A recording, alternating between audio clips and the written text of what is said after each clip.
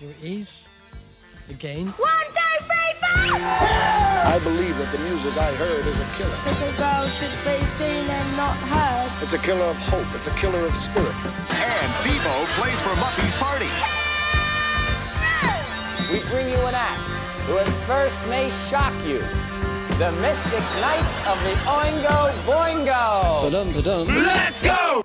Hey everybody, I'm Rob. And I'm Joseph. Welcome to the May 1979 edition of Deep Dives and Deep Cuts, History of Punk, Post-Punk, and New Wave 1976 to 1986. We are 1/3 of the way through 1979, and the albums that we've examined so far have been pretty damn good. Yeah. But, maybe a little low-key and delightful. But I think I've used the word slight a lot so far this season. But that ends here. Yeah. Starting with May, things are really starting to ramp up. And each month moving forward is going to be like more epic than the last. At least until we get to December, which is pretty modest. Mm-hmm. And it starts here in May, where 1979 really kicks into gear with albums from M, The Cure, David Bowie, and this group that we're going to kick things off with from their debut album.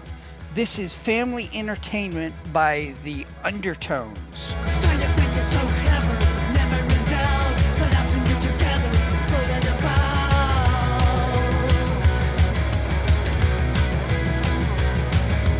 Don't get me wrong now, I've seen what you are. Mommy wouldn't like it, it's gone too far.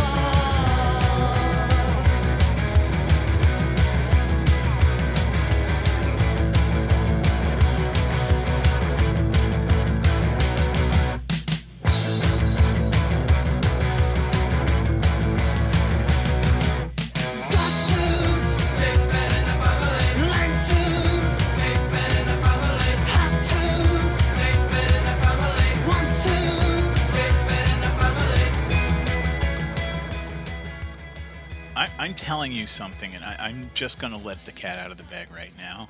I really enjoyed pretty much all the bands that were showing off tonight. The albums, I mean, some of the albums had their ups and downs, of course.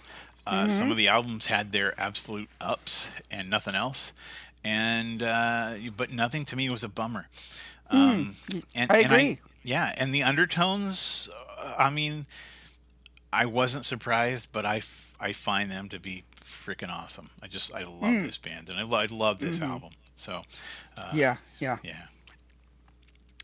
Hey, before we get into, we're going to have a nice conversation about the Undertones, but we do have some points of business, of course, to take care of. First and foremost, I want to remind everybody that we are talking about music. Music is art, and there is nothing more subjective than art.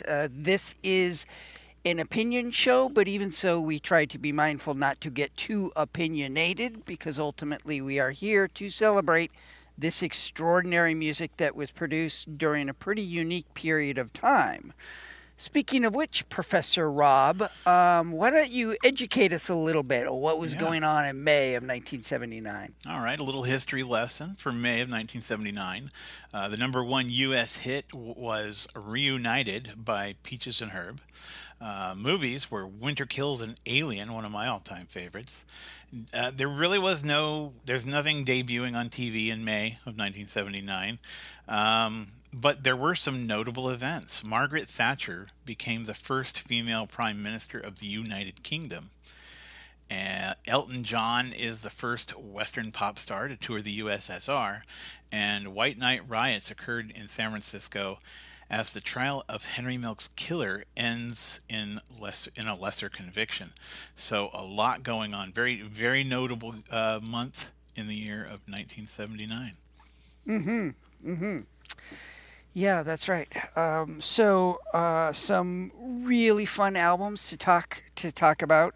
A couple more like little notes of business. I just want to point out that we have later on this month, we have a deep dive. And at the end of this episode, we will announce what artist that we're going to talk about tonight is the subject of that deep dive. But at the top of the show, I just want to let you know that we have an exciting guest lined up for that. But because of scheduling, we are probably not going to be able to release it the third Sunday of the month. It's probably going to be the last Sunday of the month. So something to look forward to. And we'll at the end of the episode we will circle back and talk about that a little bit more. Okay, anything you want to cover before we jump into it? No, I think I'm ready to go. I'm just jazzed about the good music we've gotten to listen to for this month. I'm stoked about it all. Yeah, it is. It's a great playlist, and we've got a couple like epic albums to talk about for sure. Yeah, for sure. So I think we just need to circle back and start talking about the Undertones. The album is the eponymously titled Undertones. That, of course, is their debut album. So probably their most famous song, I think, is Teenage Kicks. Mm-hmm. And it was not on the original UK release, but which of course came out in May.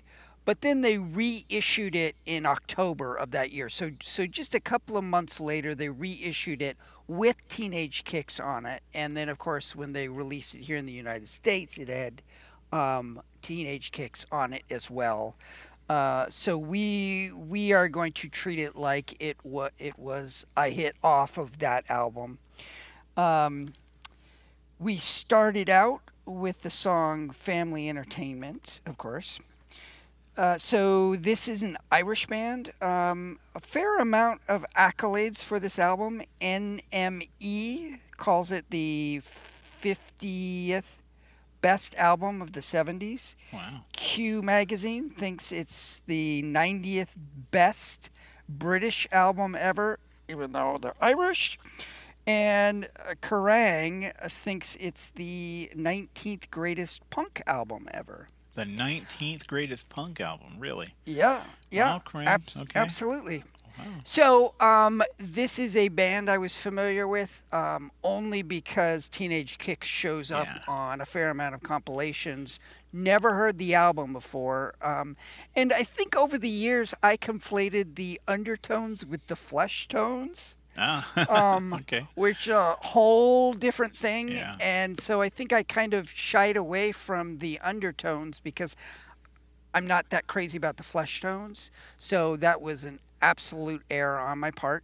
I really like this album.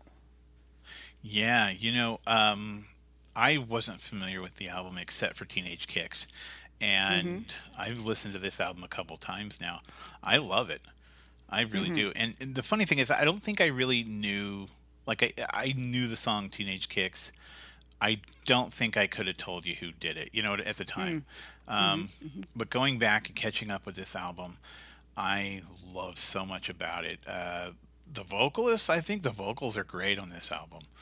Awful. It's unique, and I don't know, I like the energy. There's so much about it that's good. Well, I concur. I mean, it's funny because around this time, there were a lot of people saying, "Oh, punk is dead. Punk is dead," and this is a pretty good argument for why that isn't true. And this just sounds like a great punk album. I can't imagine it being one of my favorite punk albums, but it is really good. I kind of balk at the idea of being number 19 on the greatest punk albums of all time, but it's definitely one of the best punk albums of all time. The music is totally on point, and And I think besides the music, because the music is punk rock, it totally is. And Yeah. and I don't want to demean it by calling it standard, but everybody was playing a similar kind of music. I go back to the vocals as being, you take really good punk rock and you add some unique vocals to it, and they're going to be big, So yeah, that's, again, going back and listening to it retroactively is kind of funny, but no, I think they're great. I think they're great, and I'm going to be listening to this album for a while. So, well, we have referenced Teenage Kicks so many times that I think we're sort of obligated to play it, so that those people who are not familiar with it can get a little taste of what put the Undertones on the map. So here it is. Not off of the original release, but on the re-release just a couple of months later. This is Teenage Kicks. Our teenage dreams so hard to beat. Every time she walks down the street, another girl in the neighborhood. Wish she was mine, she looks so good. I wanna hold her tight. Yeah, teenage kicks right through the night.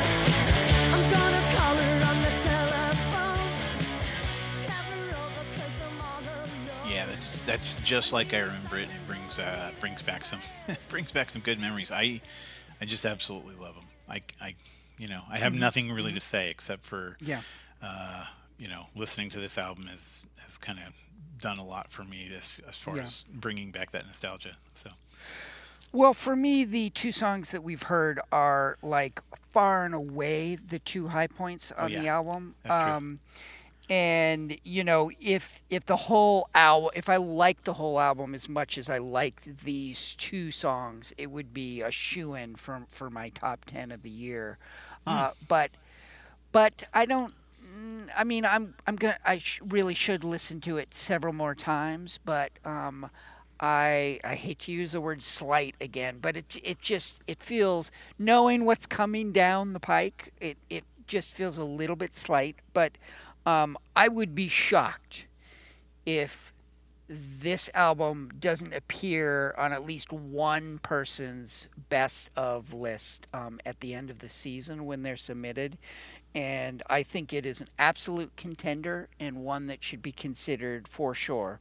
Yeah. And that, again, is the Undertones debut album, eponymously titled debut album.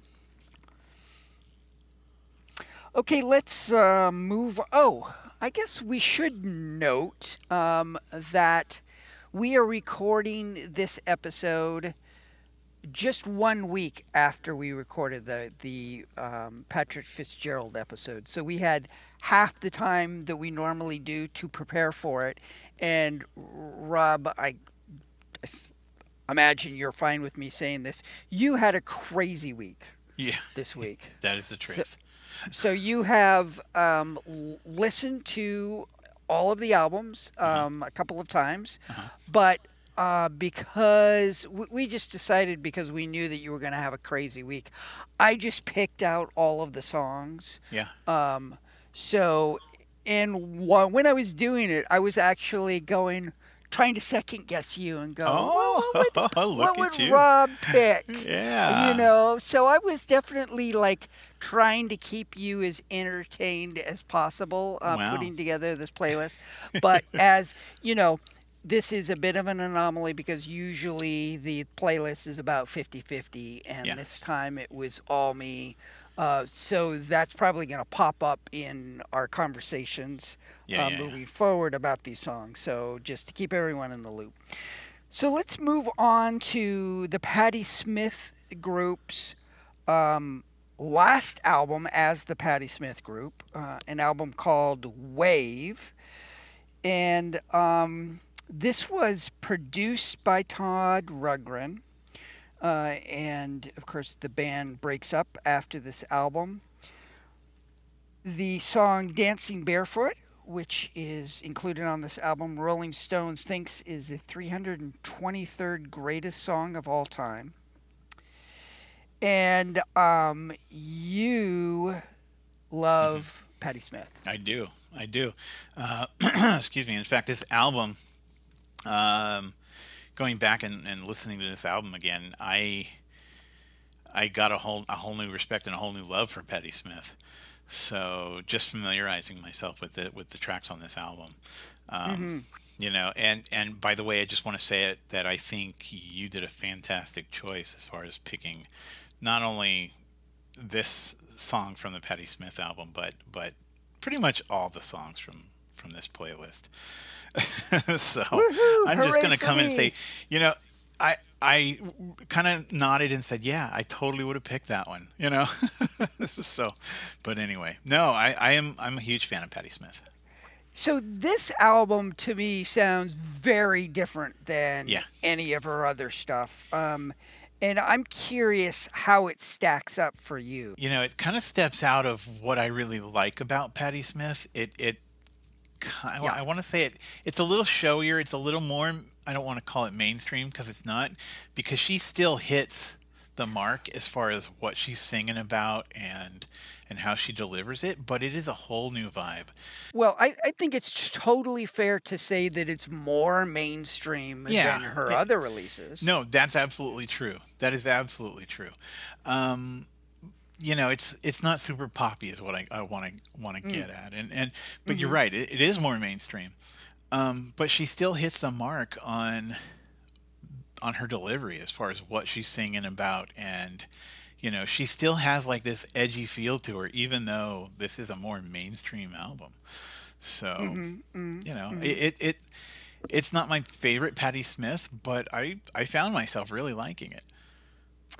Yeah, I was very surprised by this album. I mean, the first track on the album, Frederick, is like her most sing-songiest song that I have ever heard, and you know, it feels like not certainly not all the songs, and definitely not the song that we're going to listen to, but I'd say the lion's share of the songs sounds like she's trying to position herself in more of a pop thing. You know, artists like Linda Ronstadt and Fleetwood Mac that were doing that sort of folk rock pop thing in the late 70s. And you know, Patti Smith, she has always been an artist with a lot of ragged edges, right? Yeah. That is sort of her appeal. That is why she is considered the godmother of punk. And I just the low points on this album are the songs that sounds like she's making a serious bid for like mainstream radio action. You know, that stuff is not working for me. And the stuff that is sort of the raggedest and the edgiest and the most rough around the edges is actually really working for me, as opposed to a lot of the other albums where she does that. So I think that the approach that they're taking as far as their production and everything, the balance is exactly right to that kind of more produced stuff, but when she is a little bit more unhinged in her songwriting and her performance. So a lot of this stuff doesn't work for me, but the stuff that does, I actually really do like considerably more than I typically like Patti Smith's. So it's I don't know how I feel about this album, but sound there conflicted. are several. There are several songs that I really like, and the song that I picked to feature tonight is a song called "Citizenship." That is 2 words. It is a pretty smart, sharp commentary about being an American and being an American immigrant, and her performance is excellent. It's got a lot of edge to it, but she's also very focused and grounded, and the music is great. The music is fantastic on this song. Yeah. They were riding in Chicago, moving in LA. 68, it broke the Yardbirds.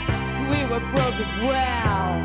Chilling underground, empty borderline, up against the wall. Oh, wall, the wall. Show your papers, boy. Citizenship, we got memories. Statements, they got shame. Hair store drip from the citizenship like blinding night. Exile is cast away. I want to say I am glad to hear you say that. I am glad to hear that you said that, the things that worked for you. There are these things that worked for you. Patti Smith still in those songs kept her edge, even though there was still some softness around it. I guess I don't know, but this is one of those songs that I think I would have picked off of this album, and so I was really happy to hear that you picked it. I do think it is in my mind one of the highlights of the album. So that is Patti Smith's last album with the Patti Smith Group.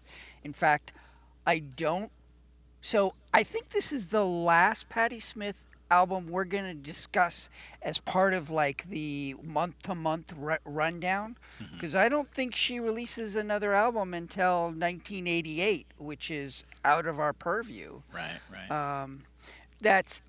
We are definitely going to continue talking about her, of course, because you can't have an ongoing conversation about 70s and 80s punk and post-punk without her coming up. And Patti Smith, so far, none of her albums have made it on to the end of the season top 10. And keeping that in mind, I think it's pretty unlikely that this one is going to make an appearance. But you never know. Are you considering it for yours? It's going to be hard.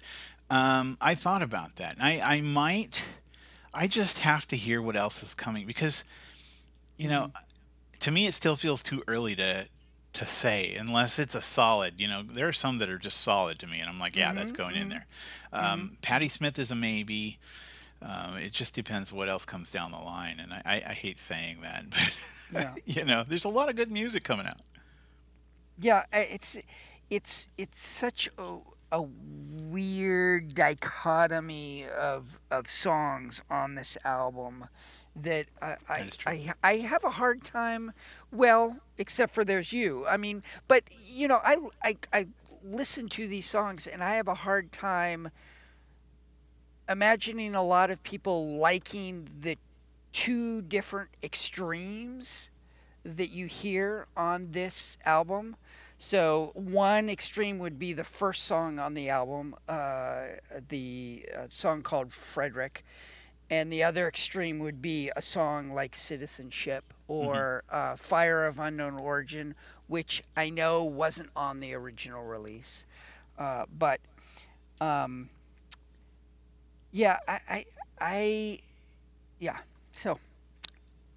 I don't have anything more to say about this. I'm ready to move on if you are. Let's do it. Let's see what else is coming. Okay. We're going to talk about the debut of from an artist called M, also called Robin Scott, also called M. Robin Scott. The album is released under the name M, but I'm not even going to try to remember to refer to him as M. I'm just going to call him M. Robin Scott because that's how I've always known him. Okay.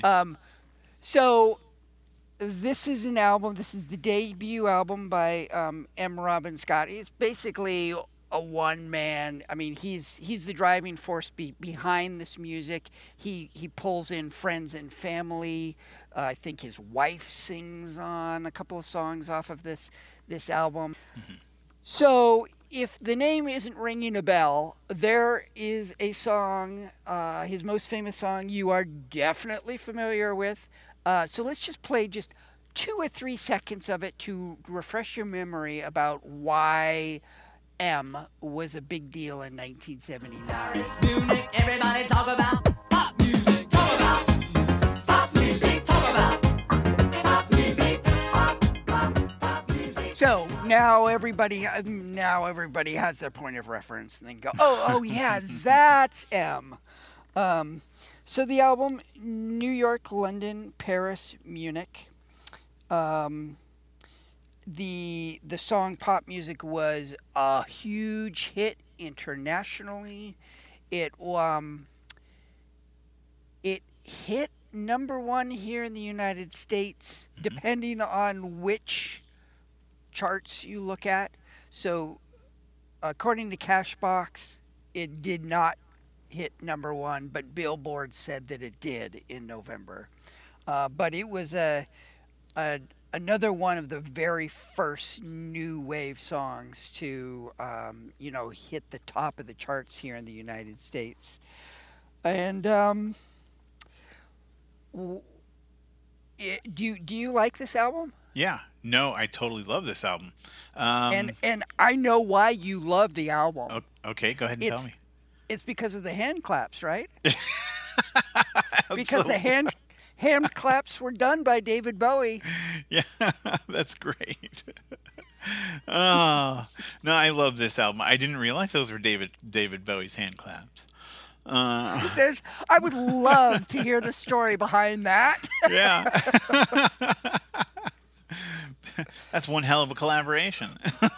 Yeah, and to be noted, it should be noted, he did hand claps and only hand claps. Yeah, that's all that's he's it. credited for. That's it.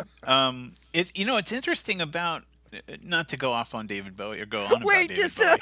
I'm just saying it's interesting that there are those kind of interactions in music and David Bowie's music where you'll just have somebody, I know do a thing. exactly what happened.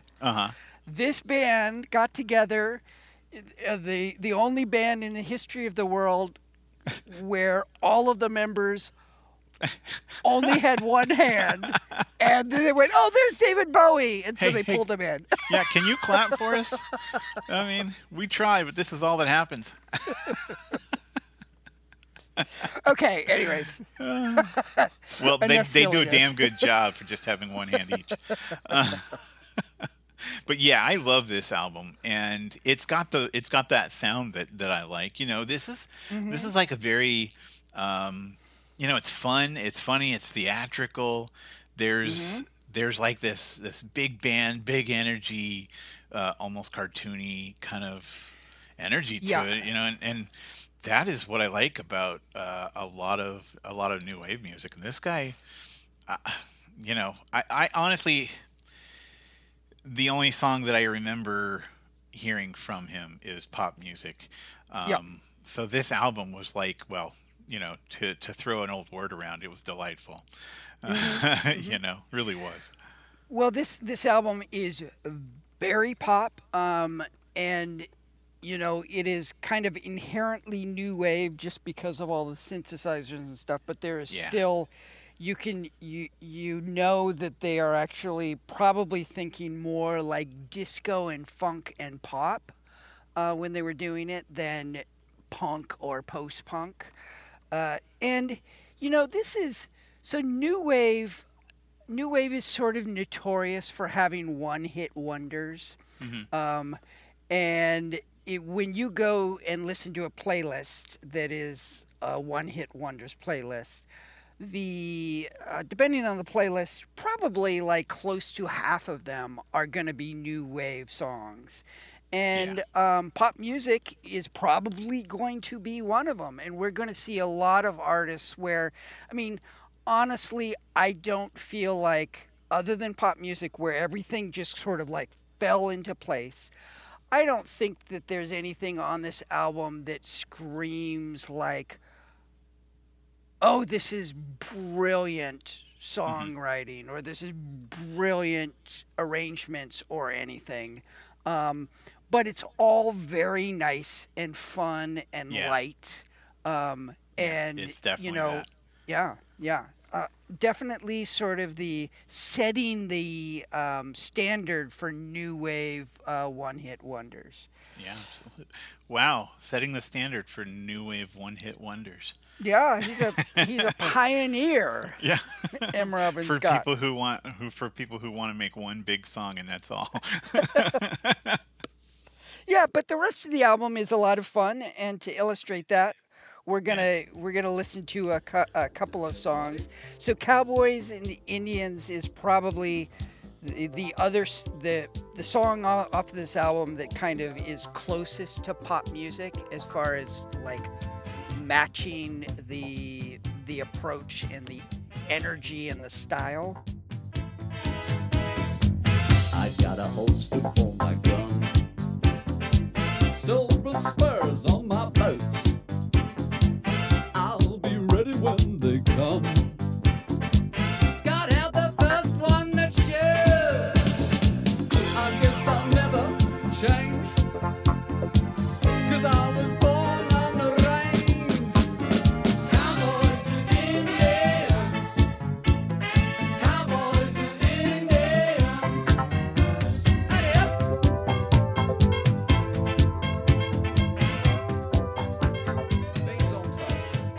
It feels so playful, and I mean, he's playing Cowboys and Indians. Really, it is fun, and that is a word that comes to mind automatically when I hear this album.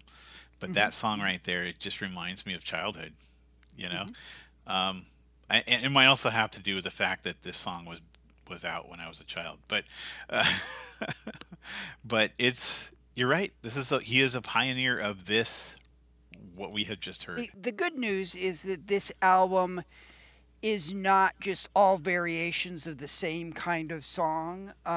They stick in their lane as far as the instrumentation. They're not. You don't hear banjo on one song and then a whole brass section on another song. Right. But there is a nice variety of different approaches to the songs from song to song.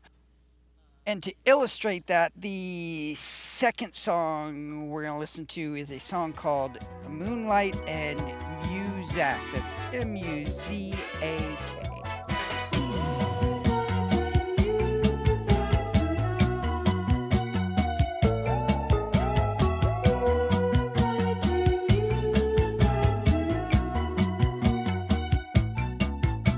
We danced all night and I lost all sense of time. To another damn tune I can't get out of my mind. She's a cold war baby from behind the Iron Curtain. I think we make contact, but So this song is very different than the one we heard before it. The energy is different, but it is still whimsical. It's still very clear. It's still very crisp. I am going to go back again to talking about vocals. His delivery of his vocals right here is just super cool. You know, he's mostly talking through the lyrics, but I don't know. No, and that's not entirely true because he gets a little sing-songy in this one, you know. I don't know. It was a lot of fun. Again, I can't help it. It's just, you know, every album in here to me was just wonderful, and this is no different. Yeah, and I think both of these songs sort of illustrate that, you know, the songwriting itself on this album is nothing extraordinary, Right. but the execution of the songs are really he adds a lot of charm to Yeah. these songs just in the choices that he makes as far as executing it. So I like this album a lot. I don't think I can take it seriously enough to seriously consider it for my top Yeah. 10. But I would not be surprised if it shows up on somebody else's. Yeah, it's not going to make mine either, but I'm probably going to listen to this album a few more times. So that is M's debut album, New York, London, Paris, Munich. Let's move on to another one of your favorites, Rob. Yeah. That, is, of course, is Ian Dury and the Blockheads, an album called Do It Yourself. This is not. We are talking about this because it's Ian Dury. We are not talking about it because it sounds anything remotely like punk or post-punk or new Right. wave. Right. Right. We've got a lot of disco and funk and pop, and it feels like they're his team, his managers, the label or whatever. I wouldn't be surprised if they were like seriously eyeing the success of Randy Newman and going, "Ooh, how can we do like a dirty British version of that?" Oh yeah. I- Yeah. I'm totally speculating, but that's just sort of like what popped into my brain as I was listening to the album. So this album, if you go to it on Spotify, every single song has a little E for explicit. I've only come across that once before, and that was Ian Dury's first album. And so, there's a phrase that I'm going to use now that I'm going to use for another album this episode, which is aggressively, cheerfully offensive. Yeah. And I think just sort of in general that applies to Ian Dury, at least everything that I've heard from him. In this case, in Ian Dury's case, I think the offensive part is just the sexually explicit, the profanity and the sexually explicit stuff there, of which you will hear in the song that we feature tonight. This is a song, kind of an unusual. I mean, it's not unusual for the album. Kind of is a good ambassador for what the rest of the album is like, but still an odd dichotomy of different elements within the song that I find kind of intriguing. It's a song called "Uneasy Sunny Day Hotsy Totsy." Bank from the banks, withhold the rent. Shitters are a wank and the landlord's bent. It's time that the baby's kept quiet. No, it ain't. Open up the nicks, close down the schools. The law is a prick, not fit to write the rules. It's time that the baby's kept quiet. No, they're cool. Time that the baby's kept quiet. No, it isn't. Don't be silly. Uneasy, sunny day, hotsy totsy. Uneasy, hotsy totsy, sunny June. Question your besotment with your manky job. Squat on your allotment for 30 bob.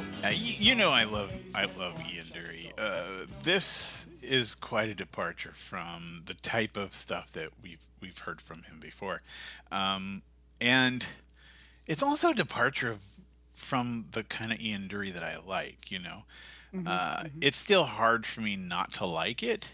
I wouldn't call this my favorite album on the set. Yeah. Well, he's got that sort of like lovable uncle thing. going on. Definitely, yeah. The lovable uncle that your mom kind of eyes askance at. She's Yeah. because he's a little sketchy. Yeah. Well, and I must say this. I mean, one of the notable things about Ian Dury is that the execution of the music, whatever choices they make about what style they're going to do, always excellent. I mean, Yeah. the execution of these songs is kind of flawless. Right. maybe even to its detriment. It doesn't. Maybe that's part of it. It is so um, slick. I mean, it really is kind of slick. Fortunately, the eccentricity of Ian Dury and the way he writes songs helps kind of balance that.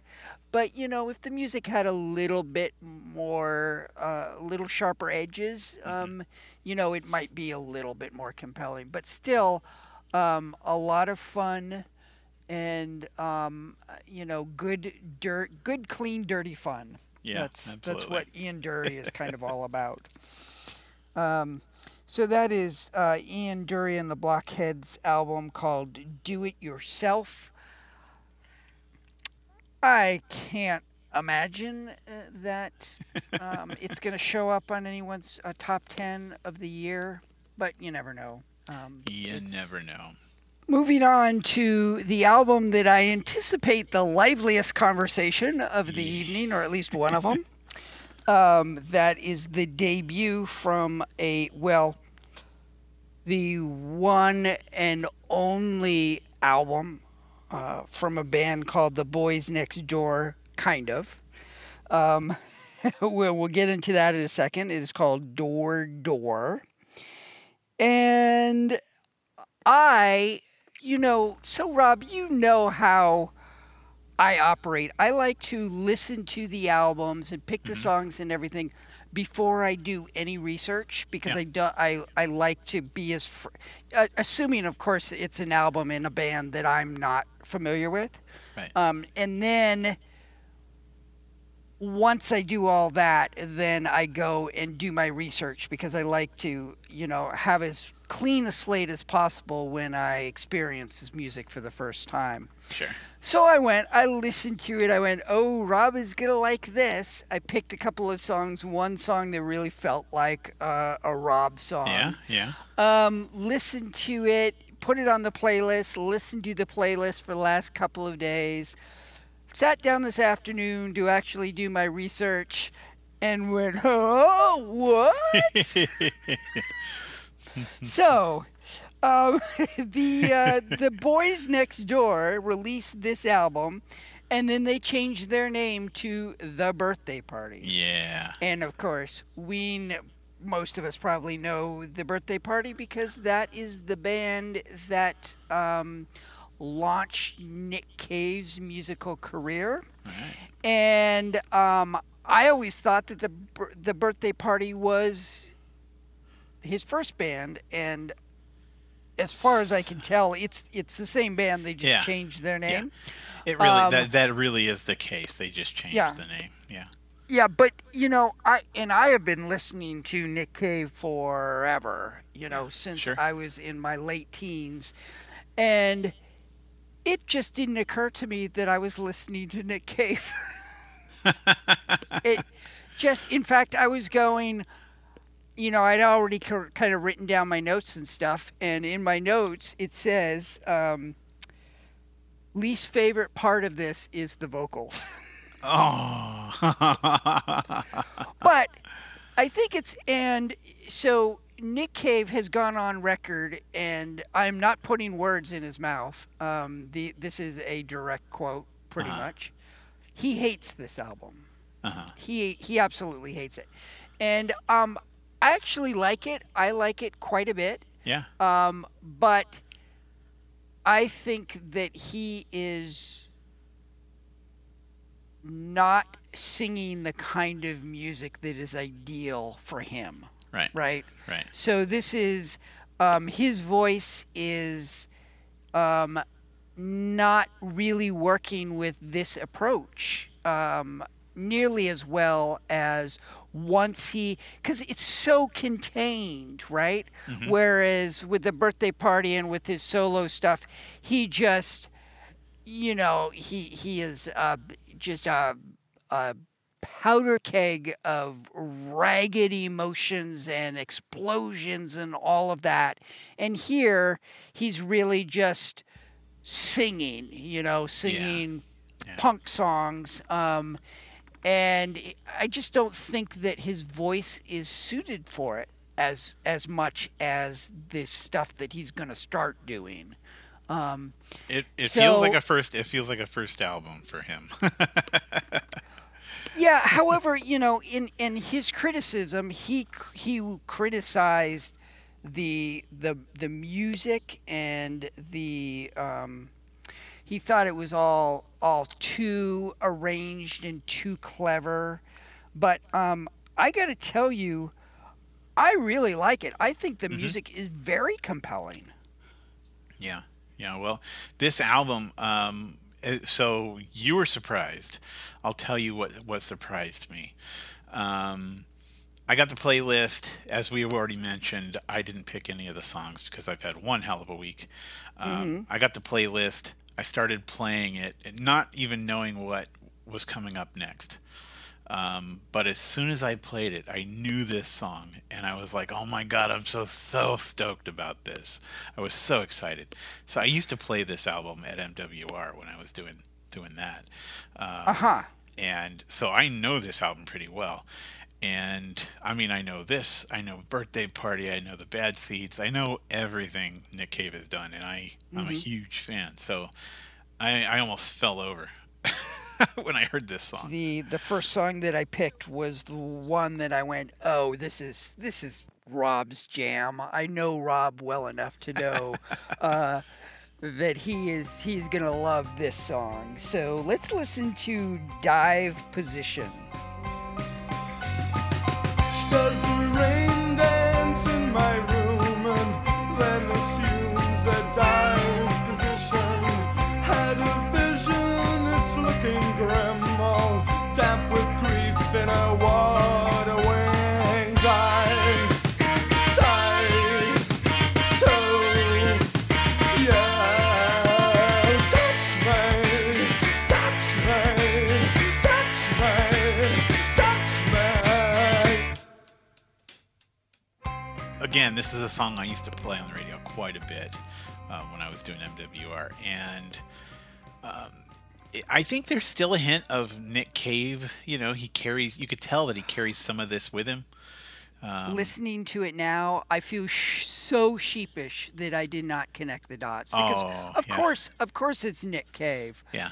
So the second song is a song called The Night Watchman, and this is I forgive myself a little bit more for not catching on that it was Nick Cave when I listened to this song.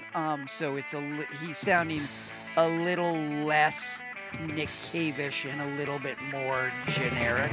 Don't watch the night watchman. He finds it hard to say hello. He sits in the silent tower. He watches you come and go. And he's waiting for you tonight. Don't watch the night watchman. He finds it hard to say hello. Even though I enjoyed the album, I felt like there was a bit of a vacancy there, and I don't know how to explain that. I don't know. Yeah. Now that I agree with. It's almost like definitely compared to the Birthday Party. Yeah. It's very kind of straight-laced and regimented. Right? Yeah. So I mean, a vacancy is the only word I can use that works well enough, I think. But there's definitely that. Yeah. Okay, well that is the Boys Next Door only release called Door Door. Of course, they will change their name to the Birthday Party. I think the band stays completely intact. Yeah, they do. And we, of course, will be talking a lot about the Birthday Party moving forward. And I'm not too optimistic that this is going to show up on any lists, but you never know. Could be. Not mine, unfortunately, but maybe something that they do down the road. David Bowie releases his 13th album. God, 13 albums already by 1979. That's crazy. The Lodger. This is the third and final installment of his Berlin trilogy. Had a, well, the mild hit at the time was Boys Keep Swinging. But I think the song DJ has, over the years, become a lot more popular and sort of the famous song off of this album, more so than Boys Keep Swinging. We, of course, talked about this album when we talked about the first half of David Bowie's career in, well, it was the very first deep dive episode that we did in season 1. And for some reason, that was the only album that we, or one of the only albums that we only featured one song off of. So I thought that we needed to pick two for tonight. Always happy to hear from David Bowie for sure. So let's kick it off with a song called Red Money. Oh, can you feel it in the way that a man's not a man? Can you see it in the sky that the landscape is too high? Like a nervous disease, it's been there all along. It will tumble from the sky. It's been there all along. Project cancelled. Tumbling central. Red money. Can you hear it fall? I need to go back and look at my notes from the deep dive that we did with David Bowie. I remember not being too interested in the Berlin trilogy. But, and it might have to do with the fact that I was listening to all that music together, but when I go and I listen to just this album, maybe side by side with The Boys Next Door, next to Ian Dury, I really warmed up to this album. And I think that the choice of songs that you picked are amazing. I think they're great. Well, this is by far my favorite of the Berlin trilogy. I know a lot of critics are exactly the opposite, but for me, my objection to this phase of his career is I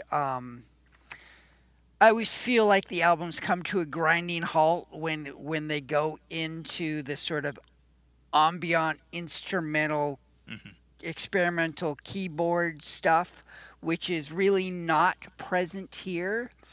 So that goes a long way. But I just think that the music, the approach to how they construct the music is really odd and inventive, but also pretty catchy. And I think that Red Money is a good example of that, for sure. Yeah, that is correct. Now, Rob, when I'm picking songs for the playlist, one of my very, very top considerations is color coordination. You know this about me, right? Oh, of course. Much like your socks. Yeah, that's right. That's right. And with that in mind, I, of course, had to pick the other song off this album with the word red in it so it wouldn't clash. So let's listen to the song Red Sails.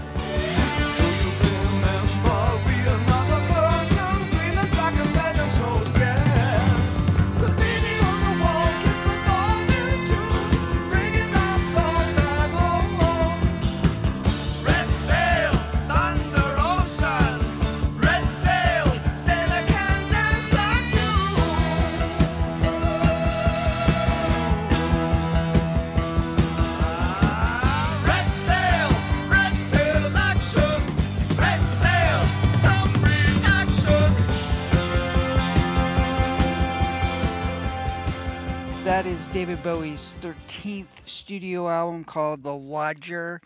It is probably going to make my top 10 list, I think. Nice. I anticipate, I think it has a real shot on making the final list as well. It is a big league David Bowie album. Yeah. It Yeah. it really is. Well, it's got a chance of making mine. I'll tell you that right now. Fisher Z. Their debut album is called Word Salad. This is probably my least favorite album on this playlist tonight. The musicianship, the craftsmanship is impeccable. For sure. And before I get into my objections to this, I want to hear where you're at with it. I like the album. It's stuff that I haven't heard before. Fisher Z is totally new to me, and so I've got nothing besides the albums that we're hearing tonight to weigh it against. It's certainly not my favorite album tonight, and might be closer to the bottom. But yeah, I don't see that there's anything wrong with them. I actually kind of enjoyed the album. So I would describe this album or the band as they appear on this album as like, what would the Who sound like if they were new wave? This sounds like the Who too much for me. There are two bands that kept popping in my brain as I was listening to this, and it's the Who and Rush. And, part of the reason, or a large chunk of the reason why I gravitated to punk and new wave is because it's sort of like, as a youngster, as a teenager, to me, it was the perfect sort of like music rebelling against the music that my friends' hippie parents were listening to. And so I have this hang up about certain bands, which is I totally take responsibility for. But on the top of the list are the Who and Rush, and I'm just hearing so much of it. And yes, before anyone writes in, I am aware that a lot of really great punk bands are heavily influenced by the Who. In particular, I'm thinking specifically of the Jam, and you can hear the influences, but they never sound like the Who. They never sound like they're trying to sound like the Who. Right. Where here, and it's really in the vocals. I mean, it just the vocalist really is just. It sounds intentional. I don't know if it is or not, but there are a lot of pretty uncanny Roger Daltrey, imitation. Yeah. Roger Daltrey, he's the lead singer of the Who, right? Yeah. And I guess I'm just sort of a shallow boob, but I can't get past that. And it doesn't matter whether or not it's intentional. If you're hung up on it, man, it's gonna paint the way you feel about it. Yeah. I get very irritated on an emotional level when I listen to this album, but intellectually there's a lot of admirable stuff going on here. Yeah. Some very well-crafted, adventuresome approaches that they take to the songs. And if it was done by a different vocalist, I probably like it way more. And who knows, maybe I'll get over this hang up. But the song that I picked is the song that sounds the least Who-like, and so therefore is probably not a very good ambassador for what the rest of the album sounds like. But it is a song called Lies.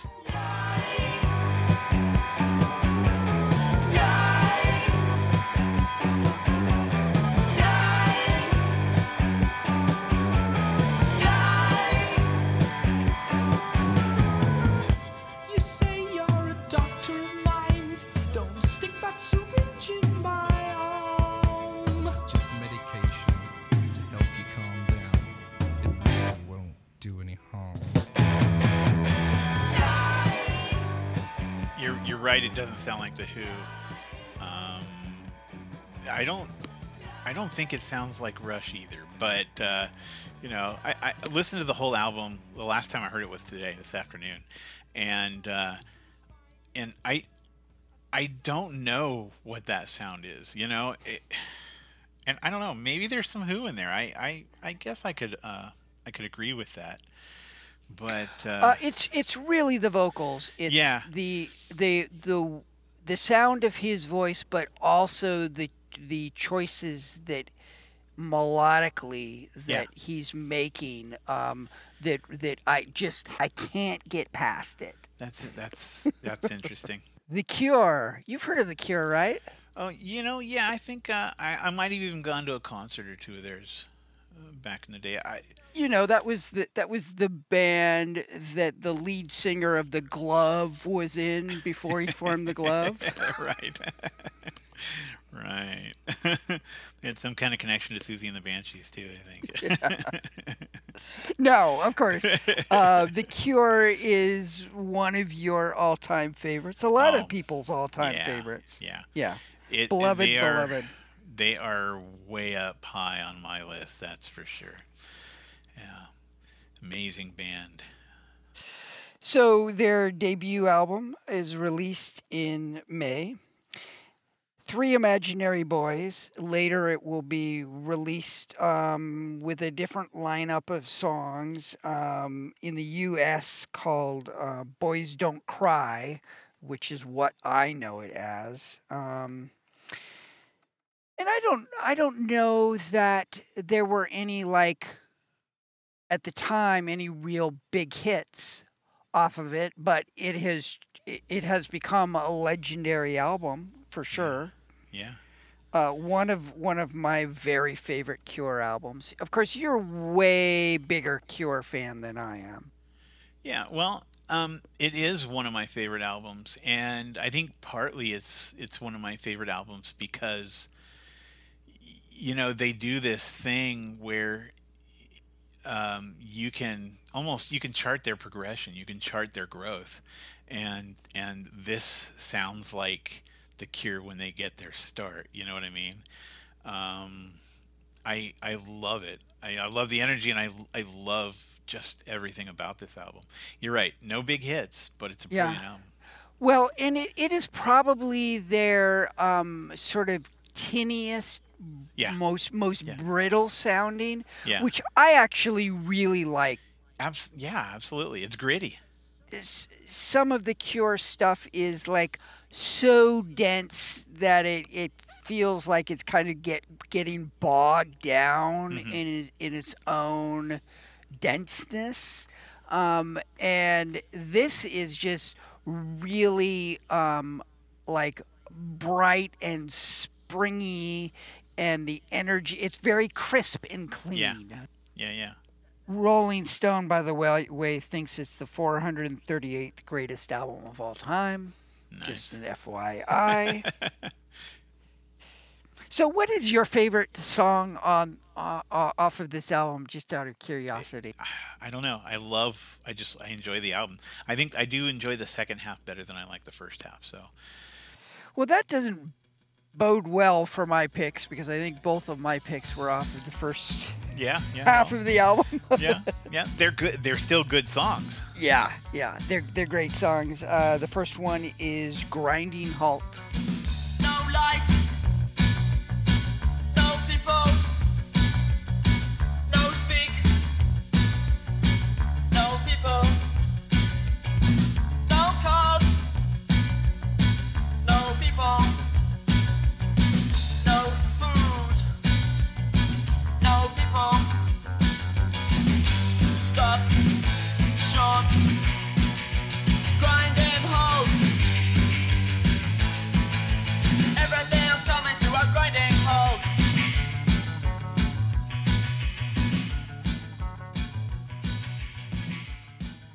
You don't feel like they're overproduced. You don't feel like they are just like they're this big, top 40 pop band. Although they did become that later,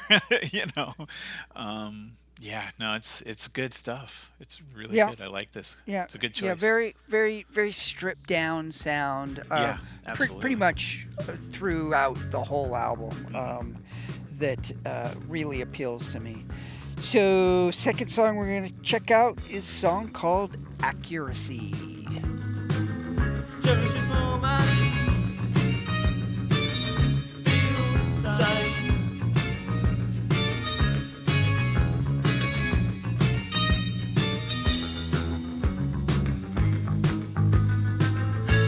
We sit in the same room, side by side. I give you the right lines, feed you accuracy.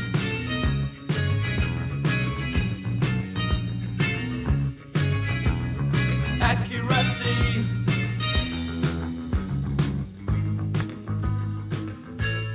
Look into my eyes. The guitar in this song really sticks out to me. I keep going back with all the albums that we're listening to in 79 and well, even 76 to 78, 79. There's that kind of throwing back to the 50s and early 60s guitar in music, you know? And I feel like The Cure maybe has a little bit of that.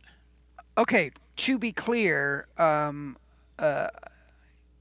you talking about the sound, the timbre, or are you talking about the execution, the rhythm and the style that The is rhythm and played? the style, really. Oh, okay. Yeah, the rhythm and the style, and I mean it's definitely intentional. You know, these guys have had influences that date back 20 years, so that's gonna be there. But I like that. I like that little twang. You know that. Oh man, it's just I don't know. It's good. I like the guitar in this one, and it's got some good bass all through it. So. A good choice of picks on your part, by the way. I think I probably would have, this would have been on, my list of songs to choose for this episode.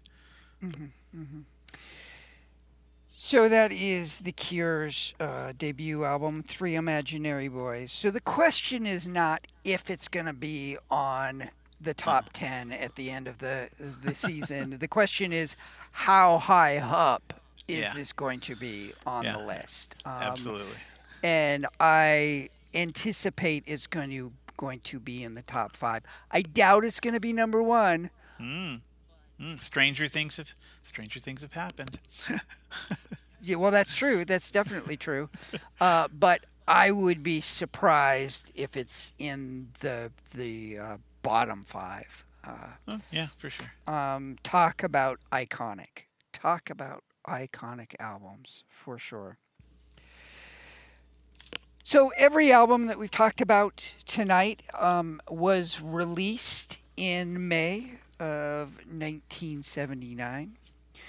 We have one more slot left, and so we're going to address an album that was released in 1979. We don't know what month, so we're sticking it here.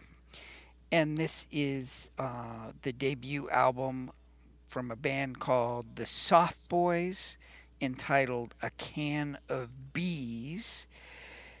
And yeah, so this is the first time I think that I've ever heard the Soft Boys. I knew that they existed.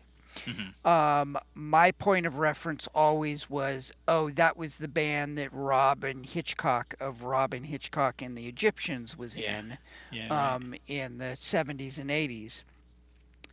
And that's what stopped me right there, because not a big fan of, Robin Hitchcock.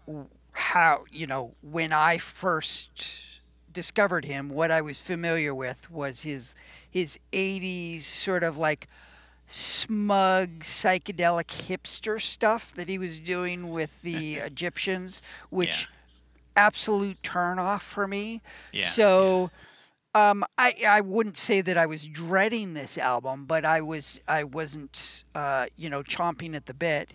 So I was very, very pleasantly surprised. I mentioned earlier that there were 2 albums where the phrase aggressively, cheerfully offensive comes up, and this is the other one, although in a different way. So it's not that there's a ton of profanity or dirty imagery, but rather that they are just tackling issues and very, very un-PC, in today's terms. But it's hard for me to take seriously because it's so over the top that it really is pretty clear that it's satire. And I think the musicianship on this album is excellent. Yeah. So where are you at with A Can of Bees? It was totally new to me. Yeah, I had never heard the Soft Boys before. I actually had a little bit of a chance to do some research on this band, which I think may have painted my, not painted my enjoyment, but definitely painted how I see the band or how I feel about the band. But I am gonna want to listen to it more. I think I liked, I liked a couple of songs on the album, and I'm gonna have to kind of feel it out, before I make any judgments on them. I don't think they're bad. They're bad at all. Well, I was really torn with the selection of songs because I was like, I felt like, oh, this album is a bit of a minefield. But yeah. But then I thought, you know what? I'm just gonna lean into it because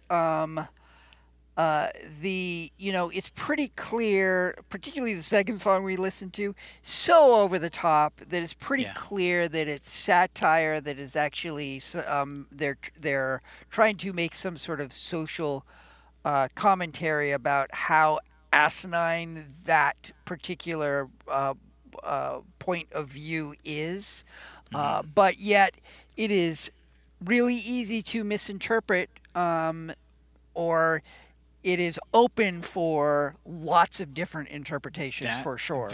And that particular tune had me scratching my head a few times. I am not even kidding you.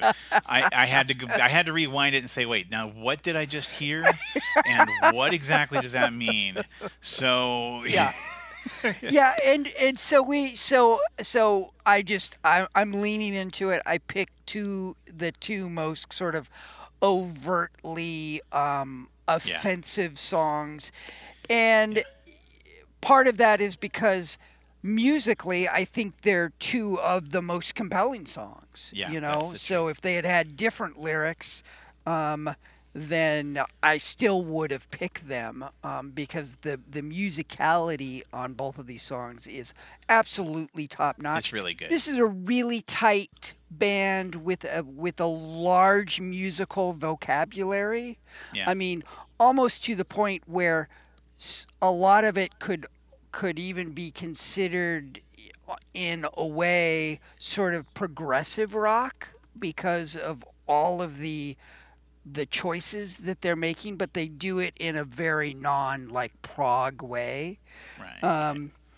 So the first song we're going to listen to is Leppo and the Jews. So that's Jooves.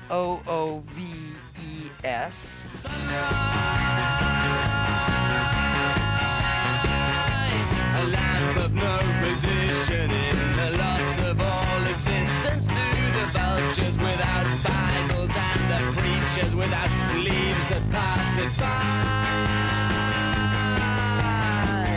No time to sigh.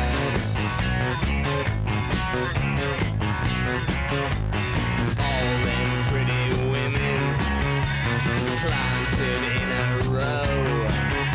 You see them in the newspapers, but you can't have them. No.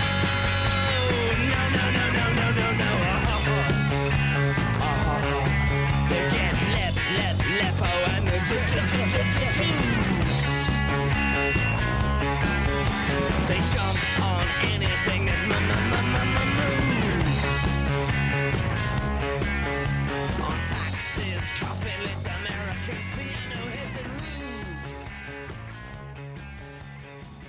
couple of things that I forgot to mention is that, the Soft Boys weren't together for very long. I think they released a total of 3 albums.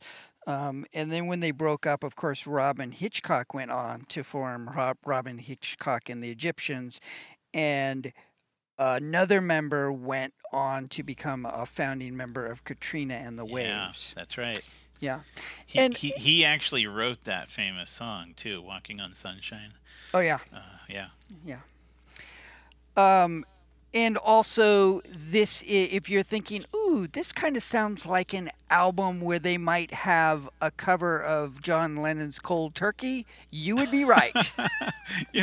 I was wondering if that was going to happen, and sure enough. So the second song, an even more outrageously offensive song, in a truly cartoony way, is the song called Sandra's Having Her Brain Out, and they are talking literally. Sandra's having her brain out now, and she feels alright, like a slot machine, like a pinball hoop.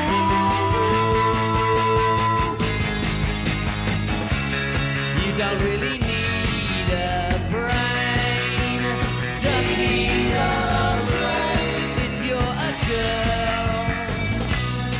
It's like tonsils, they're more trouble than they're worth.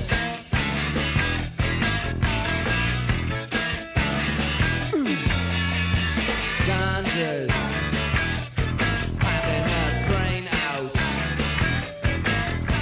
Sandra's having her brain out. Okay.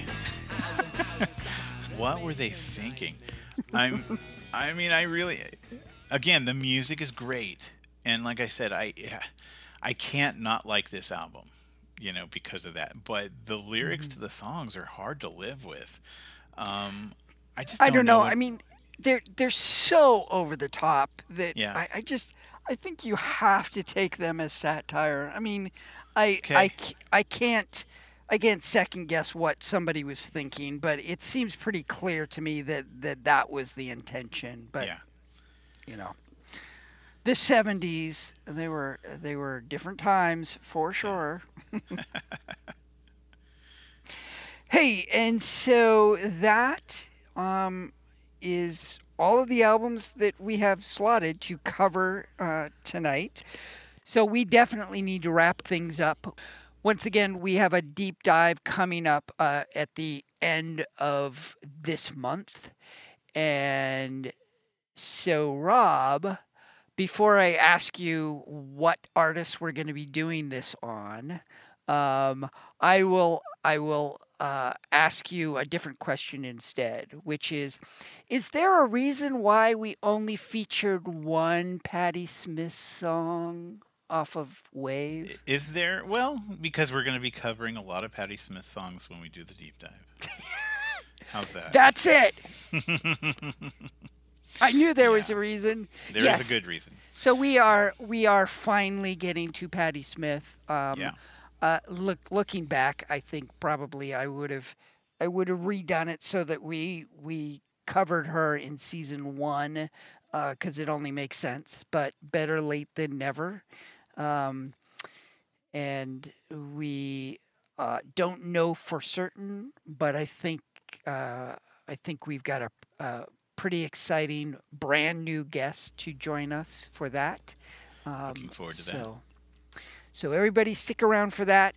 Once again, we will not be tackling June of 1979 next month. We're going to take a breather for a month, but we will after the fade out on this episode, we will list the albums from June and July, I think, that we are going to cover when we get back from our little hiatus. So stick around for that. Thank you, Rob. So many great albums. Yeah, what a great playlist. Wait until you get to June and July. Oh no, I'm excited. Epic. Yeah. Okay, everybody, we will talk to you at the end of the month. Thank you, Rob, and I will talk to you soon. All right, see ya. Radio, video, movie with a suitcase. You're living in a disco. Forget about the rat race. Let's do the milkshake and sell it like a hotcake. Try some, buy some, beat by four. Talk about pop music. Talk about pop music. Pop music, pop music, pop music, pop music. I wanna dedicate it. Everybody made it. Infiltrate it. Activate it. New York, London, Paris, Munich. Everybody talk about pop music. Talk about. For the month of June and July, we'll be covering the Tourist's album, The Tourist. Chelsea, the album is Chelsea. Cars, Candy-O. Devo, Duty Now for the Future. Joy Division's Unknown Pleasures. Nick Lowe's Labor of Lust. The Knacks album, Get the Knack. The Swell Maps release entitled A Trip to Marineville. B-52's eponymously titled debut album. Me-Sex's release entitled Graffiti Crimes, and the Flying Lizards eponymously titled The Flying Lizards. Wherever you are.